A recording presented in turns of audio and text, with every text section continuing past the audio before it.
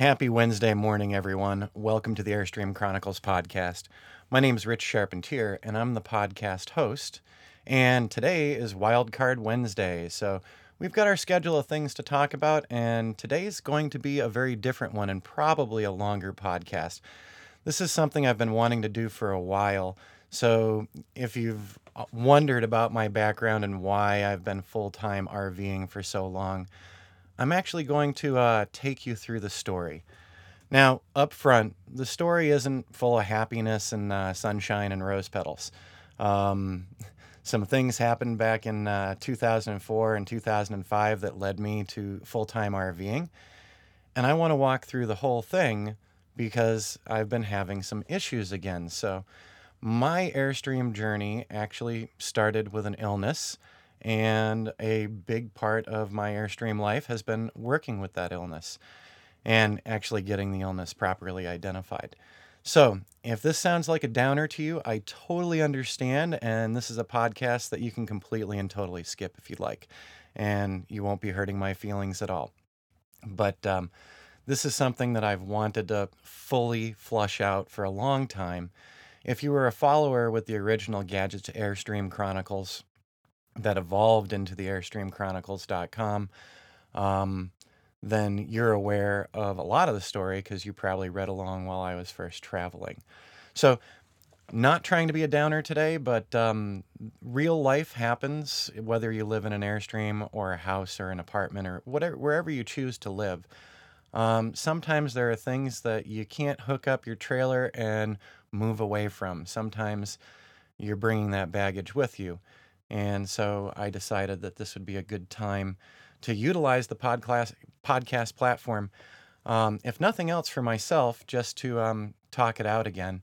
And maybe this will be of interest to some listeners, and maybe this story um, will help you with your own struggles. So, this is a story about a long term chronic illness. And yeah, it's a story about a long term chronic illness that hasn't been fun, but it's what led me to this lifestyle. So, with that in mind, let's start in with the conversation. We're going to jump all the way back to 2004. In the spring of 2004, my ex and I decided to purchase an Airstream for travel adventures and for weekend getaways to our property up in Jefferson, New Hampshire. We had a lot of plans for it. And so early spring, I think maybe it was April of 2004, we purchased the Airstream from Marty's USRV down near Cape Cod in Massachusetts. Shortly after purchasing the Airstream, I actually took my first big road trip with it. At the time, I was contracting for US Cellular, and we were building a new switch to cut over their telecommunications traffic from their old switch to their new switch. So I actually took the Airstream down to West Virginia for a while I worked with US Cellular while we were getting the cutover ready. While I was down in West Virginia, I wasn't feeling my best. I was actually having some pretty weird dizzy spells, and I thought it was just the long hours that I was working and that I was just getting exhausted. After finishing out the contract with USL, I came back to New England, came back to my home in New Hampshire. I actually had kind of a really weird ride back. I was having some dizzy spells, hot flashes, hot and cold. It was kind of a fever thing. So it was a 2-day trip back to New Hampshire, and I actually had to pull over a lot. For a while, I thought maybe I was nervous about driving the Airstream because I was still new to towing. But as it turns out, that wasn't the case. For the fall of 2004, I was still having some pretty strange problems. And right into the Christmas season, a couple of days before Christmas, something happened.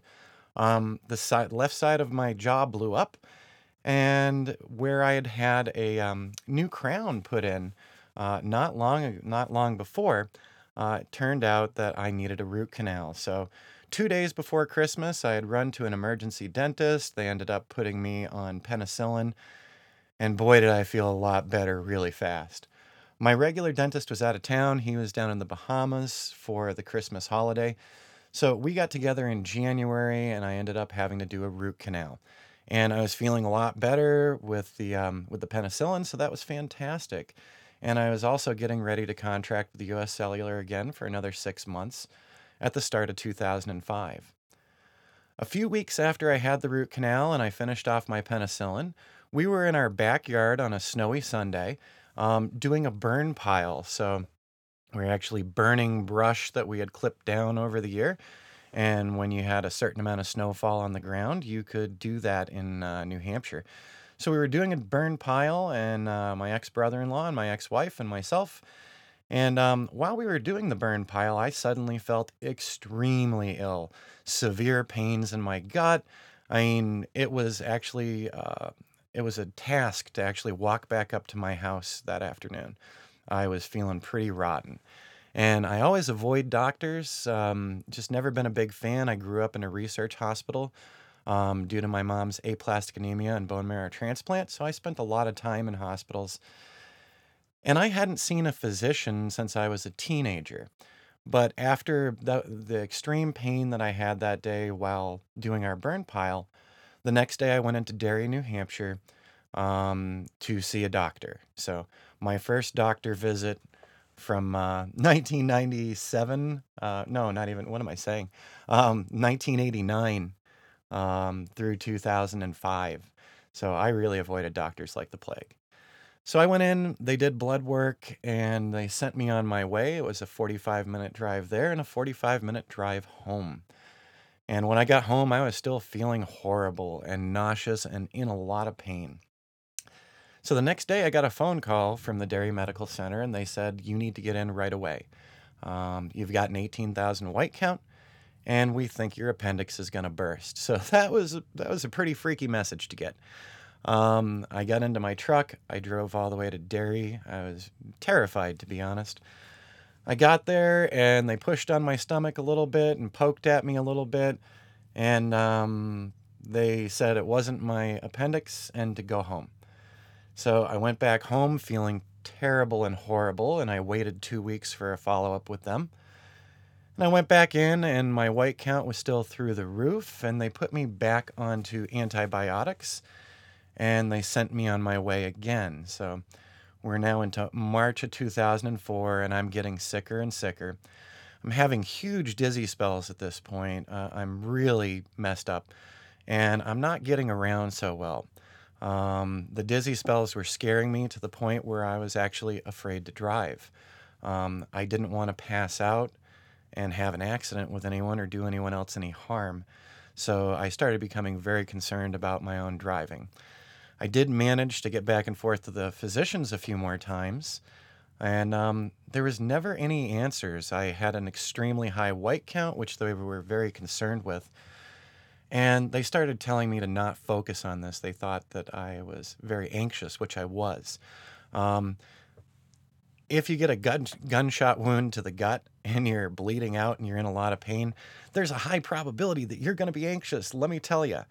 But these guys kind of jumped to it right away, right in the first couple of weeks of seeing them. They were like, "Well, you seem pretty anxious." And I was like, "Well, yeah, I'm pretty anxious. You guys are telling me I've got a really high white count. It's concerning to you. I can see the concern on your face, but you're not really doing anything yet." So over the next few weeks, I was on antibiotics some more. I had some other strange feelings and wasn't doing so well. So suddenly they decided to put a heart monitor on me.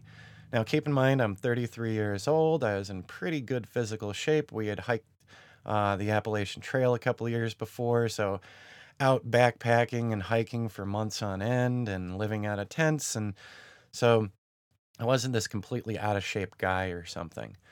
But I kept getting worse, and so they put a heart monitor on me, and after doing the heart monitor, they said that they observed a PSVT, pseudo-sino-ventricular tachycardia. I didn't know what that was.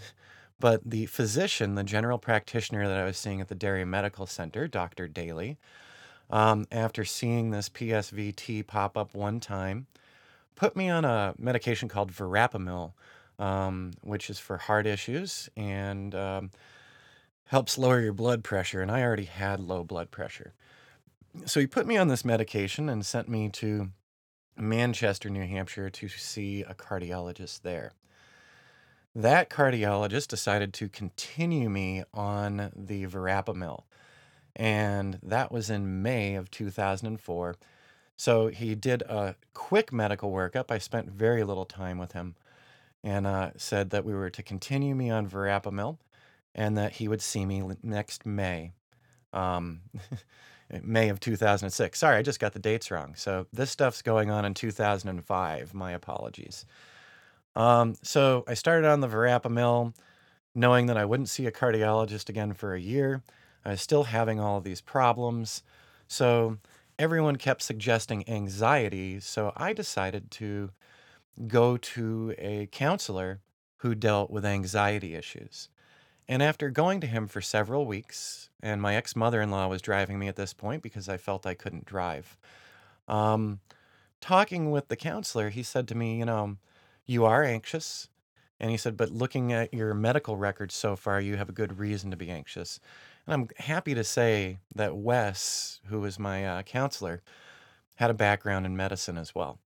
And so, looking at my charts, looking at my information, looking at my blood work, Wes was very concerned that I wasn't getting treated well. By this point, we were heading into the summer, and I was pretty down. We had moved the Airstream down to the lake that my dad lives on in Sutton, Massachusetts, just so I could be closer to family and friends and enjoy the lake, and hopefully that would get me out of the funk. Unfortunately, it didn't, and I continued getting worse. I continued seeing the counselor, and I kind of gave up on the doctors because I felt pretty damn dismissed. You send me into a cardiologist, you put me on a medication that makes me very exhausted and lowered my already low blood pressure. So I continued with the super high white count as well, and I gave up on the doctors for a couple of months. But finally, I was feeling so bad, and with the encouragement of Wes, the counselor, I decided to go to Dartmouth Hitchcock Medical Center and find a new general practitioner. So I met a really nice gentleman who had just left military service, and he was a physician. And we did a couple of things because I was having some weird chest pains and things. So he started me on protonics because he thought I had reflux disease. And he also sent me to the cardiologist at Dartmouth Hitchcock because he couldn't believe I was put on verapamil and didn't have a follow up for a year. So we did some heart testing and some running on a treadmill and all that fun stuff. And they said, you know what? We need you to get off the verapamil now. You don't need this medication. So that was a good first step. We then, with Dartmouth Hitchcock, started investigating more. They decided to do a colonoscopy and endoscopy because I was having a lot of abdominal pain still. And that's what this all started out with in February 2005. So we scheduled the colonoscopy and endoscopy, and then I was invited back in where I found out the diagnosis was that I had eosinophilic gastroenteritis and eosinophilic esophagitis. Bottom line, I had some kind of severe allergies, and my body was rejecting a lot of the foods that I was eating and not digesting them, and instead reacting to them as if they were an allergen. So they sent me to an allergist. We got my initial list of allergies. And 2 days before the whole final diagnosis thing, my ex wife let me know that she was filing for divorce. So that was a very painful moment in my life. And I'm glad that I'm not doing this on video right now because I get a little choked up with this one. But after being sick for a year, and being really scared and being anxious and not getting any solutions, I couldn't understand where she was coming from in a way. If I could have divorced myself from my body at the time, I would have. So, with all this bad news, I made some decisions. I made some strange decisions. I talked to the gastrointestinal doctor, Dr. Sutton, and I talked to him about the allergy list that the allergist had just given me. And I asked him, what do you think about me living full time in an Airstream as an environment that I can manage better with all of the allergies that you guys just told me I had? And Dr. Sutton thought that was a pretty amazing question. And he said, I bet you really could control your environment more. So I hooked up my Airstream and I moved it down to my dad's in Massachusetts for a while. And the divorce process began. And I was talking to some friends who were traveling the country, and they were in Texas at the time. And I made a decision. I couldn't just sit at my dad's place on the lake. Um, I had to do something. So the decision I made was a pretty weird one. Here I am feeling very ill, feeling very, very alone. And I decided to hook up my Airstream and take a trip across the country and take a trip to find locations where I felt better, where there weren't as many allergens out there that were impacting me. So I left New England and I left with a prescription for Entacort, which was a targeted steroid for my stomach, which did help ease some of the pain and made daily life a lot easier on me. So I greatly appreciated that we were in the right direction with the gastrointestinal doctor. So I hit the road and I started traveling with the Airstream in 2006, in the late spring of 2006. And I crossed the country down to Texas, met up with my friends, went up into Colorado and Nevada and California, and oh yeah, New Mexico and Oregon and Washington State. And I did some pretty heavy traveling over the course of a couple of months. By late summer of 2006, I still wasn't feeling really well. And I'd actually gotten in touch with an old friend from college who had become a physician. She was in Tampa, Florida, and invited me to come down to see if she couldn't help me figure some things out, because I still didn't feel like I had all the answers. So, end of August of 2006, I found myself coming into Tampa, Florida. I met up with my old friend at her office, and she had a series of tests done on me and blood work done on me. And when she got the results, she contacted me immediately and she said to me, Rich, you need to come into my office right away. You've got a raging infection somewhere in you, and we need to find it or it's going to kill you. So that was an interesting start to September of 2006. And over the next few weeks, we did a lot of testing. I had a lot of referrals to allergists. I had a second colonoscopy and endoscopy. And we really didn't find much. I still had this raging infection going on somewhere. And we at the time we had me on amoxicillin, and we were using another medication, Augmentin, to amplify the amoxicillin. But it really didn't help, and I actually started becoming worse physically and emotionally. I was getting pretty devastated. And at that point, my friend suggested to me, how about some antidepressants? To my knowledge, antidepressants do not counteract an infection. To my knowledge, antidepressants kind of help you blank out. While I was sad because my divorce had just finalized and because I've been so sick for so long, I wanted to be able to know what was going on with my body physically. So I took a pass on the antidepressants. And I actually ended up going back home to New England for a few months. So I spent Christmas and New Year's back in New England with my family. And thank you, Dad. He came down to Florida and actually helped me drive the Airstream back up to get home. So big thanks, Dad. Um, After being at their home for a couple of months, I decided I was going to hit the road again with the Airstream and just manage this on my own. So once again, the Airstream went across the country, and I ended up out in Anza Borrego, California, meeting up with some other Airstreamers. So now here we are in early 2007. Number one, the desert out there at that time of year, early on, didn't have a lot of pollen or anything, so I actually felt pretty good out there. I felt a little more normal. And so I spent several weeks out there, met up with friends, and then pointed the Airstream back toward Colorado because I'd enjoyed Colorado in 2006, and I thought maybe I'd go back there. And on my travels to Colorado, my GPS misdirected me. and it gave me a pretty crazy route to Cortez, Colorado from Anza-Borrego, California, which took me through Prescott, Arizona. So March 13th of 2007, I pulled through Prescott, Arizona, and I actually decided to stay for a while, as longtime readers and listeners might know. So that's my discovery of Prescott, and Prescott is kind of what I call home.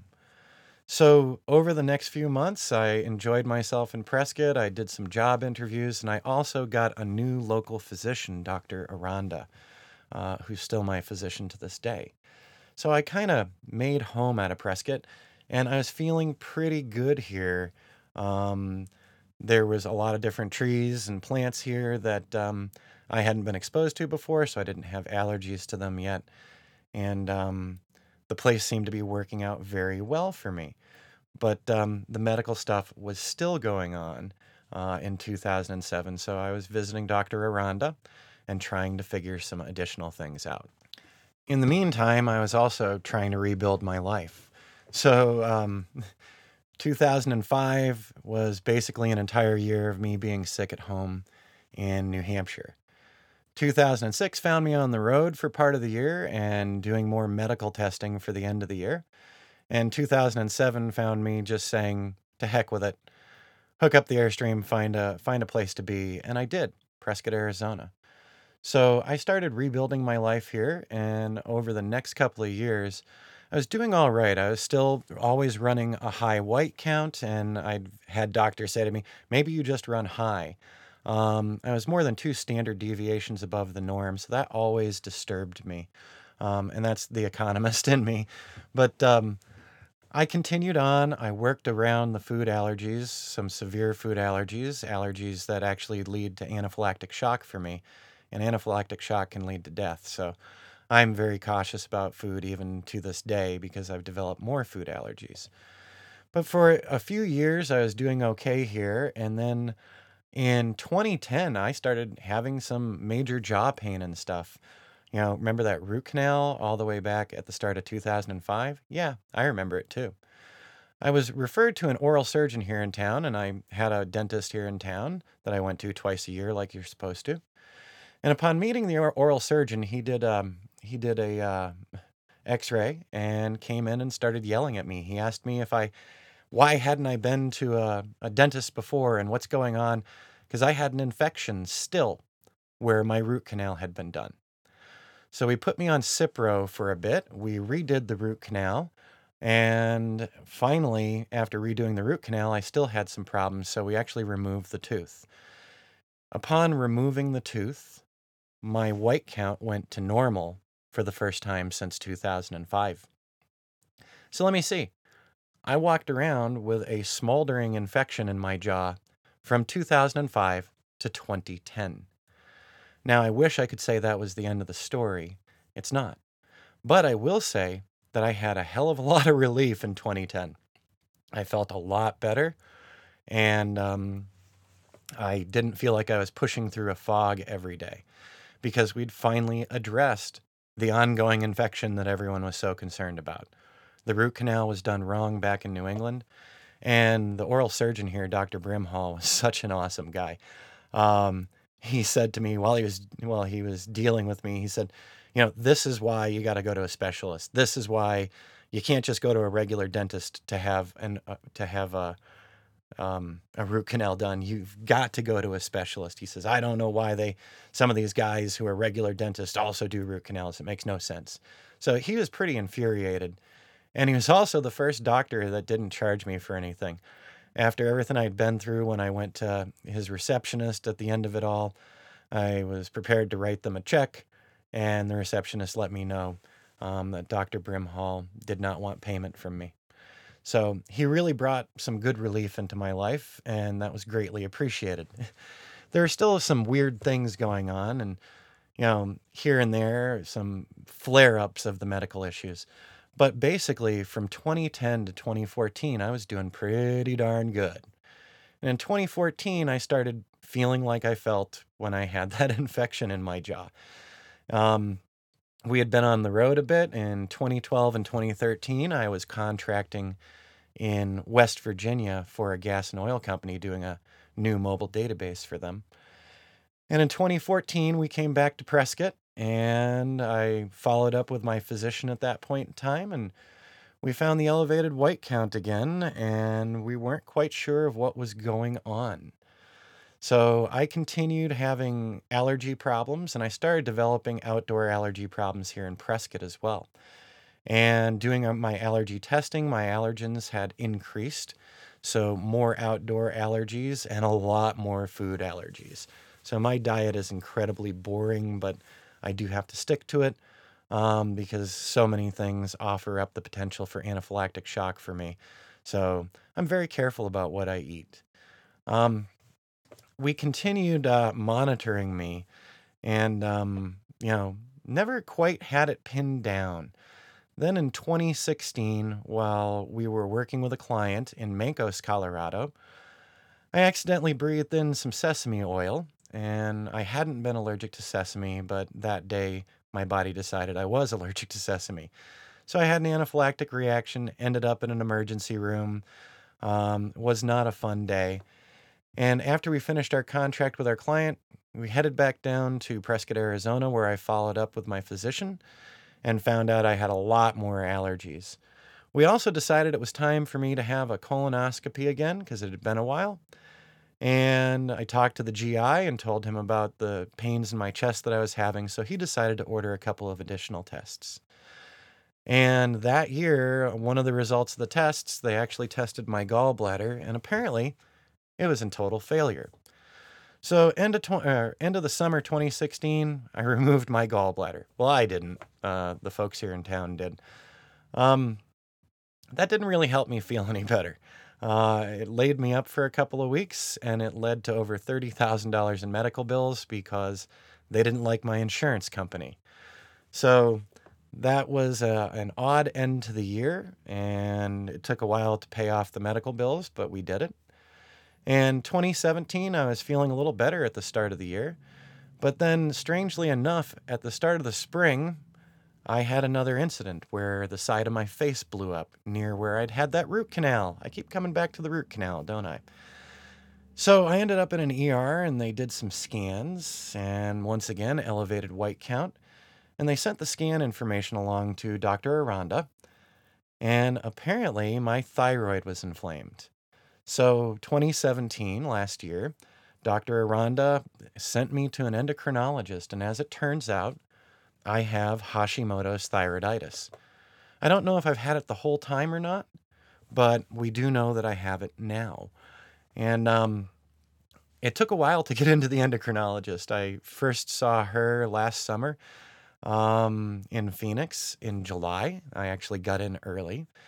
And sure enough, my thyroid is enlarged and I do have Hashimoto's. But we didn't start any kind of treatment in July.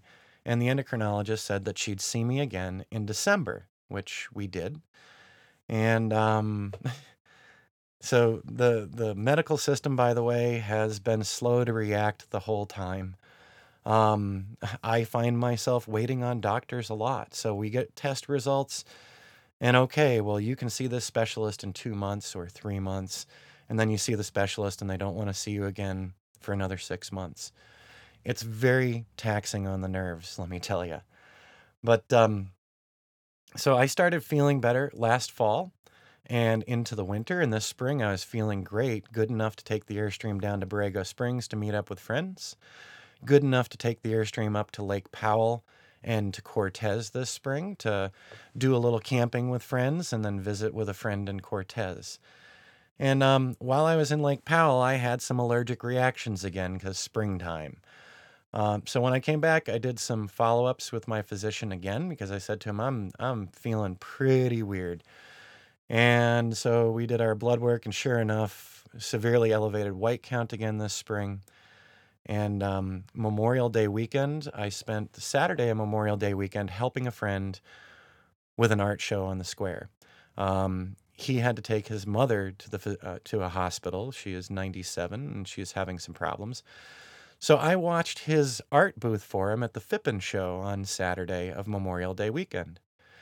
And on Sunday at home, I felt horrible. And then I started having vision problems. So at my right eye, I could not focus for days. So I had an emergency appointment with my physician again. We ran a bunch of tests again. And he also referred me to an ophthalmologist.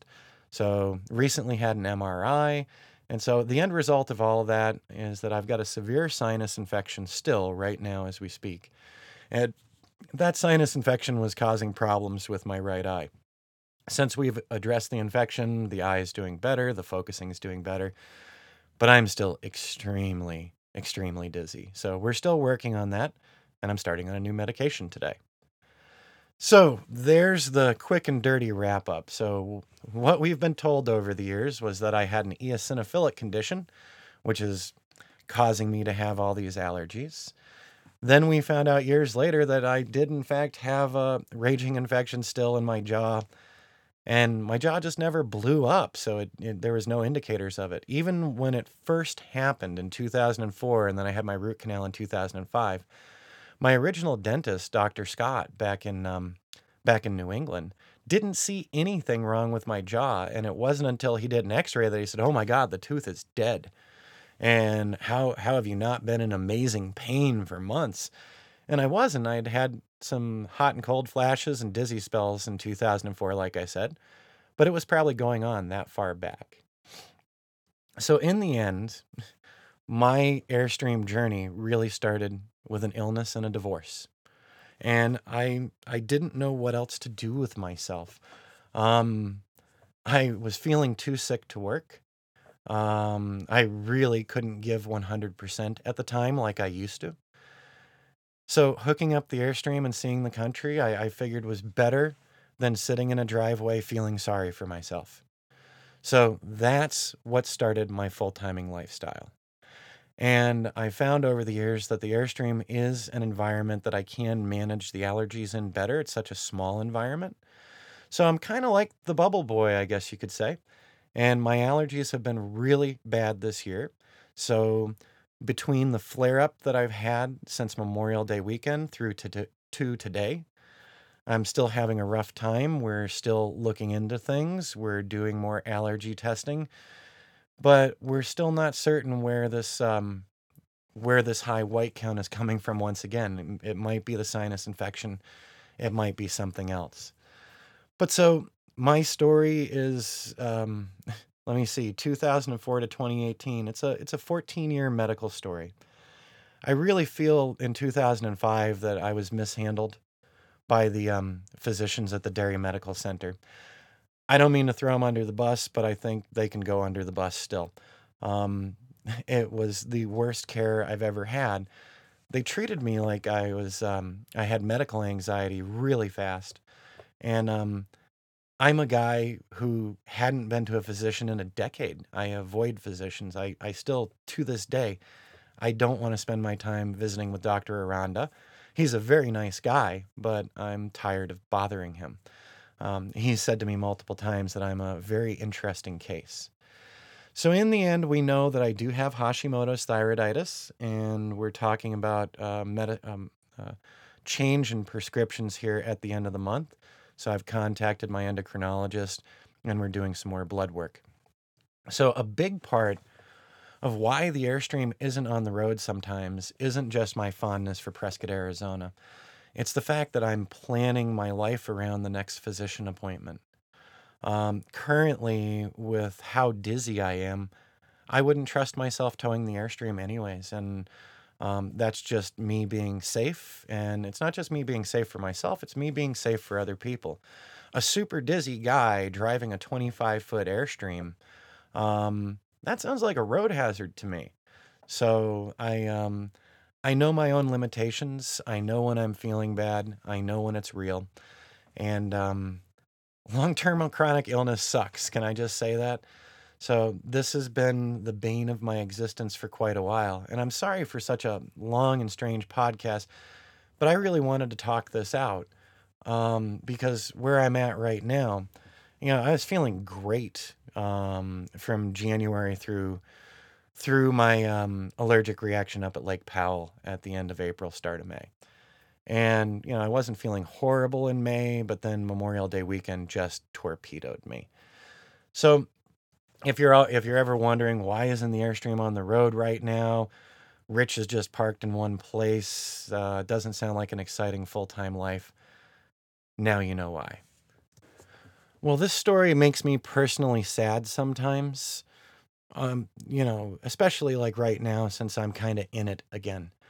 Um, while it makes me sad, it also makes me pretty proud of myself at moments.